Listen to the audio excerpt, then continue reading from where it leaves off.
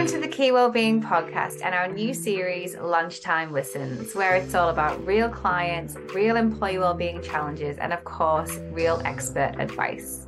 Let's get started.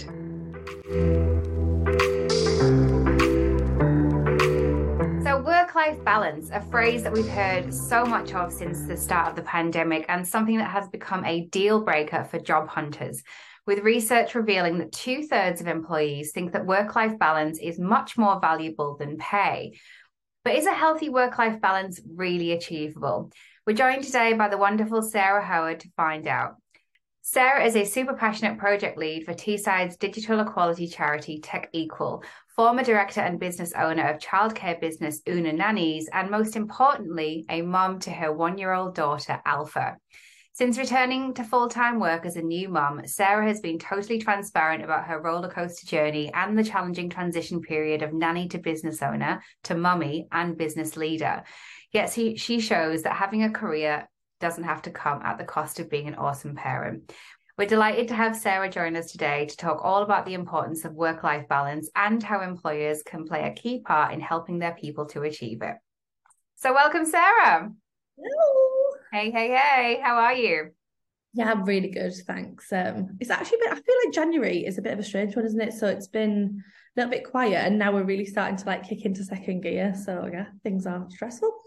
Yeah, absolutely. It does really feel like 0 to 100 immediately after the Christmas break. And I've certainly felt that on our side. Literally, I think you get that sort of maybe 5 to 7 grace day period where you don't know who's coming back at what time. And then all of a sudden everyone is back and it's like, okay, back in the room now. Yeah, absolutely. Absolutely. Well, thanks so much for taking the time to chat with us today. And especially at this time of year when obviously things are ramping up and things are full pelt. So we wanted to talk to you today about work-life balance, or should we say life-work balance? Yeah, and it's something that we've seen you post a bit about and sharing a bit of your journey and sort of hopefully, bringing some reality into what it actually means to be normality. I just think it's like normal life. Yeah. A person with many responsibilities, many plates to spin, as we all do. So it's really great to get your insight. So a big question to start off with then. Why is having good work-life balance important for our well-being, in your opinion? So I'm going to be quite controversial. I'm going to say I don't think anybody has the perfect work-life balance. And I think we're all just figuring it out along the way, which I suppose links to when you were saying I'm happy to share my work-life balance and normality. Because I think everyone is striving to achieve that, but I'm not going to say that everyone has that. I think we're all striving to achieve it, especially more now, because I think people are realizing, I want to say, just how little time you have on this earth and how it's kind of impressed upon you from a young age that we're all joining the rat race and you work and you work and you work and you work. And I think now it's more pressed upon people about how we're here for a short time, not a long time. And actually we want to enjoy our lives more. And I think that's a big thing. So I think we're all striving for work-life balance more because we've all realised, we want to enjoy the time we're here rather than just work. Is it work to live or live to work? It depends on your perspective, doesn't it? But yeah, that's a really good point. I think that, I suppose our parents, they were quite often working in organizations for a long time, pledge your allegiance to someone and you would work there until retirement. And of course, our generation and the ones that are following are very different and starting to reevaluate what do we want to be doing with majority of our week, which is the Monday to Friday, is historically the work hours, and just reevaluating that. So it's good that we're all taking a step back, to your point. Yeah, and I think that it's stepping out against the norm. I think there's a lot of that happening in lots of different industries, but I think, like you said, our parents and our older generations never did that, whereas now it's quite a common thing that we're getting businesses coming up with hybrid or remote working models, so that gives people work-life balance. But I think work-life balance or life-work balance means something different to everybody, depending on who you are and what your life looks like or what lifestyle you're trying to achieve.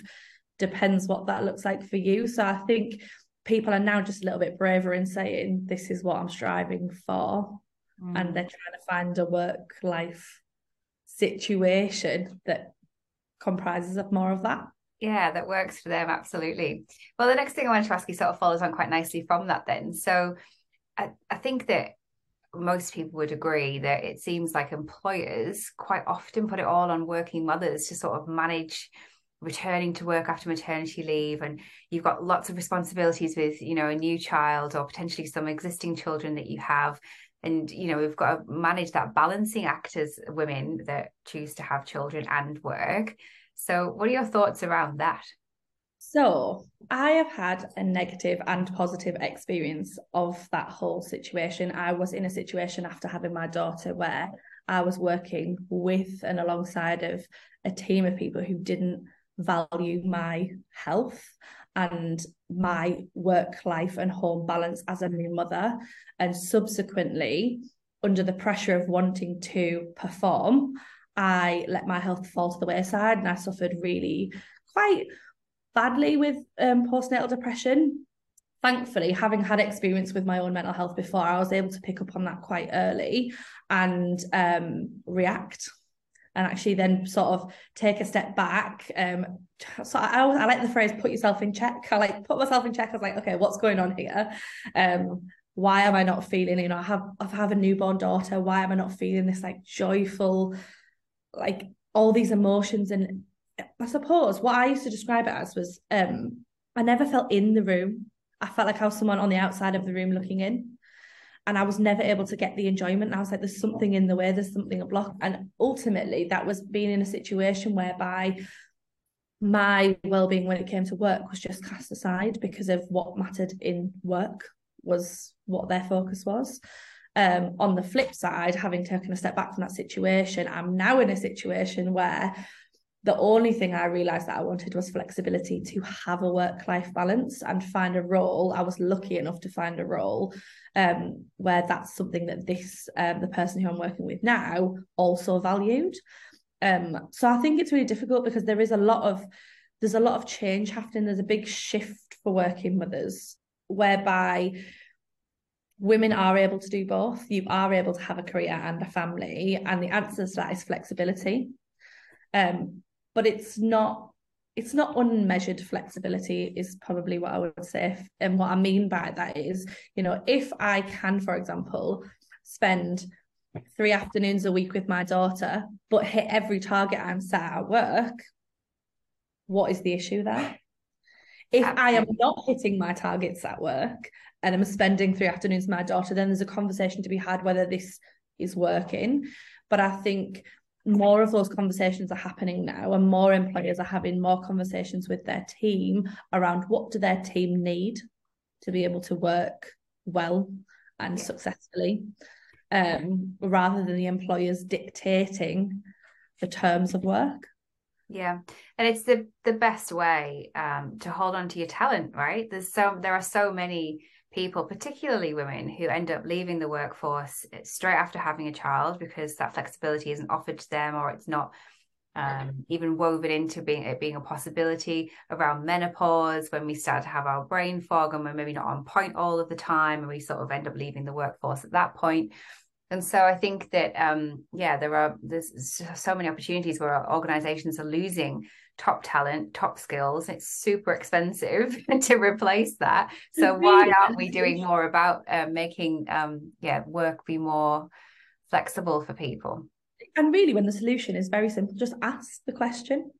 You know, if somebody is saying, you know, I want 4 months off a year, and if their expectations of what they can have from the business without taking away from the business is unrealistic, then fair enough. But actually, I think there's a really simple conversation employers can have with employees about what is a realistic expectation of keeping up your well-being, all whilst doing your job and meeting KPIs, goals, outcomes, and having sort of a shared vision of where the business is going.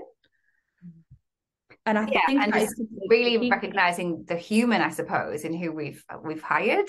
They come with a life, you know, and let's sort of see how we can make this be symbiotic. And I think that's the thing. I think it's opening those conversations and actually not being like frightened to have those conversations with your team because they're going to come back and say, you know, we want a 4-day work week, or we don't want to work afternoons, or we want to start at 10. It's being open to, okay, well, if I give you X, you have to still deliver on Y. So we'll try it. If it works, great. If it doesn't work, we rehash then, okay, well, can we try something else?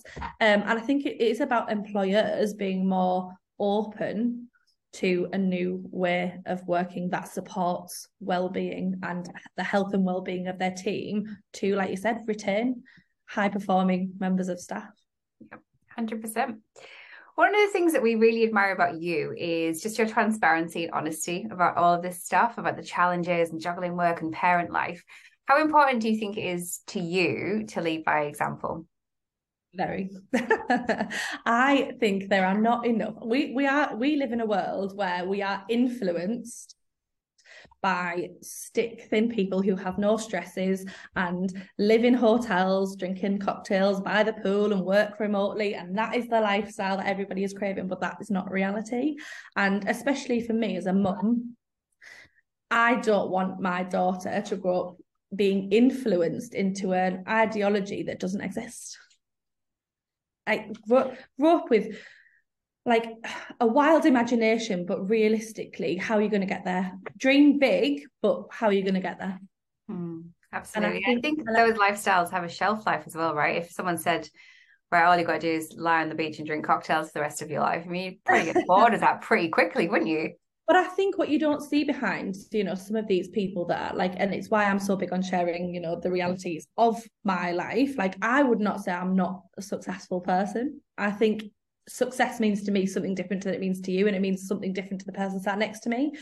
But hard work goes into success. And these lifestyle influencers and the things we see on social media, what we don't see that they're not sharing are the down days, is the hard work they're putting in behind the scenes. And I think that's what our children and the future generations need to see. And that's what I would like to say if I was going to influence anyone. It's, everyone has down moments, everyone has up moments, and it's important to share both and normalize like everything that happens.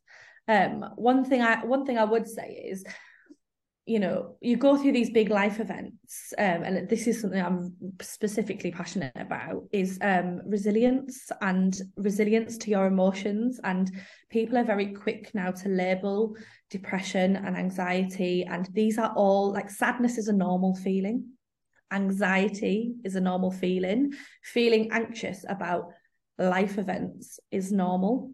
And what we have to do is we just have to show that everybody feels sad, everybody feels angry, everybody feels worried, everybody feels anxiety. And these are normal and acceptable things to feel, and you can say them out loud, and there shouldn't be a stigma attached to any of these feelings. These are just emotions.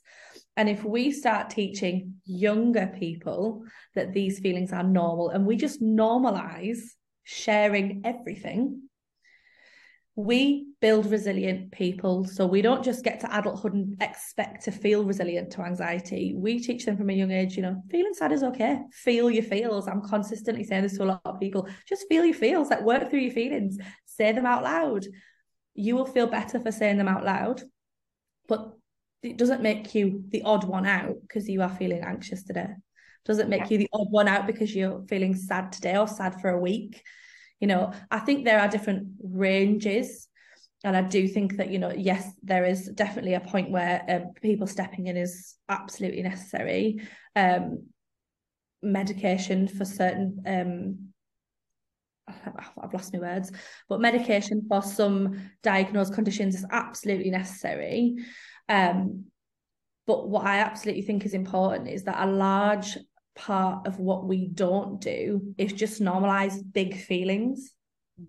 And if we did, what would be the outcome? Would we have more people being able to, process these big feelings without needing medication, without the need for intervention? Because actually we've just normalized what everybody is going through at one time or another. But just to put a bit of a twist on that, I think that there's a bit of a push and a bit of a switch now to people being more open about their mental health and starting to speak up and share.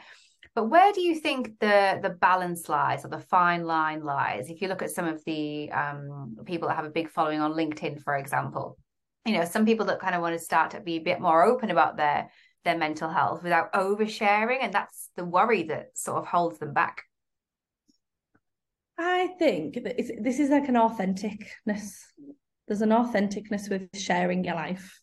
And my opinion is that if you are not being authentic, social media knows you're not being authentic. And I think you don't just wake up one day and decide, oh, I'm going to talk about my mental health. You are somebody who thinks it's important to share all of your life.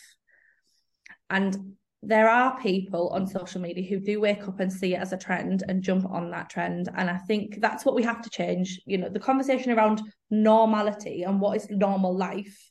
Everybody knows what normal life looks like. Everybody wakes up on a morning, has their breakfast, like all of the stuff the mundane stuff, everybody experiences that on a day-to-day basis. And I think that we all know what normal and authentic looks like. And I think that I think you can see it a mile off. I think you can genuinely see with social media and with sharing your truth when someone isn't being truthful. Maybe that is just me, but that's the impression I get. I feel like if I'm scrolling through my LinkedIn, Facebook, Instagram, I would say that off of what I value and what I think is authentic, I can see disingenuine share. Yeah, I would agree with that, actually. I think I've certainly seen that over the years. You can tell. It's quite easy to see what's not being said or what is cloaked in or all of that stuff. So yeah, I think you got a really good point there. So you've been finding your way with a new baby. You've been really busy with Tech Equal and some of your other projects, which I'll give you a chance to talk about in a second. What would be some of your top tips then in terms of trying to create this elusive or perhaps even something that we can't really ever achieve, work-life balance or life-work balance? What are some of your top tips? You know what? I think my number one top tip for absolutely everybody is figure out what is important to you. Once you pinpoint what is important to you, and I think this changes with time. So the things that are really important to me now and within the next 5 years are my family, watching and raising my daughter, being there for it, hopefully growing my family. So now I know that is my focus for the next 5 years. Everything around me has to marry up to that. In 5 years' time, when my children hopefully will be entering school, I'll have a different focus and different things will be important to me. But I think the key piece of advice for everyone is figure out what's most important to you now and figure out how to make everything else sit in marriage alongside of that.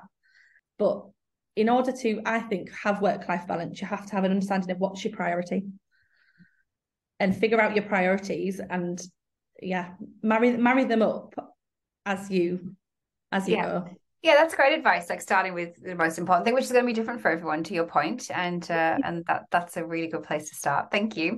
One final question that we always ask everybody: what is one thing, in your opinion, that employers can do to improve employee well-being right now? I'm going to go back to it. I have already said it. Ask the question. Every team is different. Every group of employees is different, and every employee will probably give you a different answer. But ask the question, and don't be afraid to ask the question, because I think, you don't necessarily have to meet anybody's demands as an employee or as an employer. But having an open conversation about what would improve my well-being, I will tell you, and we can see where we go from there. And don't be afraid to have the conversation, because I think there's got to be a starting point. I'm sure you see with lots of businesses, there's just got to be a starting point. And the one thing you can do now that requires very little effort is just go and have that conversation. Ask your team, spend time getting to know your team, figure out what are their priorities, and go from there. Find solutions from there.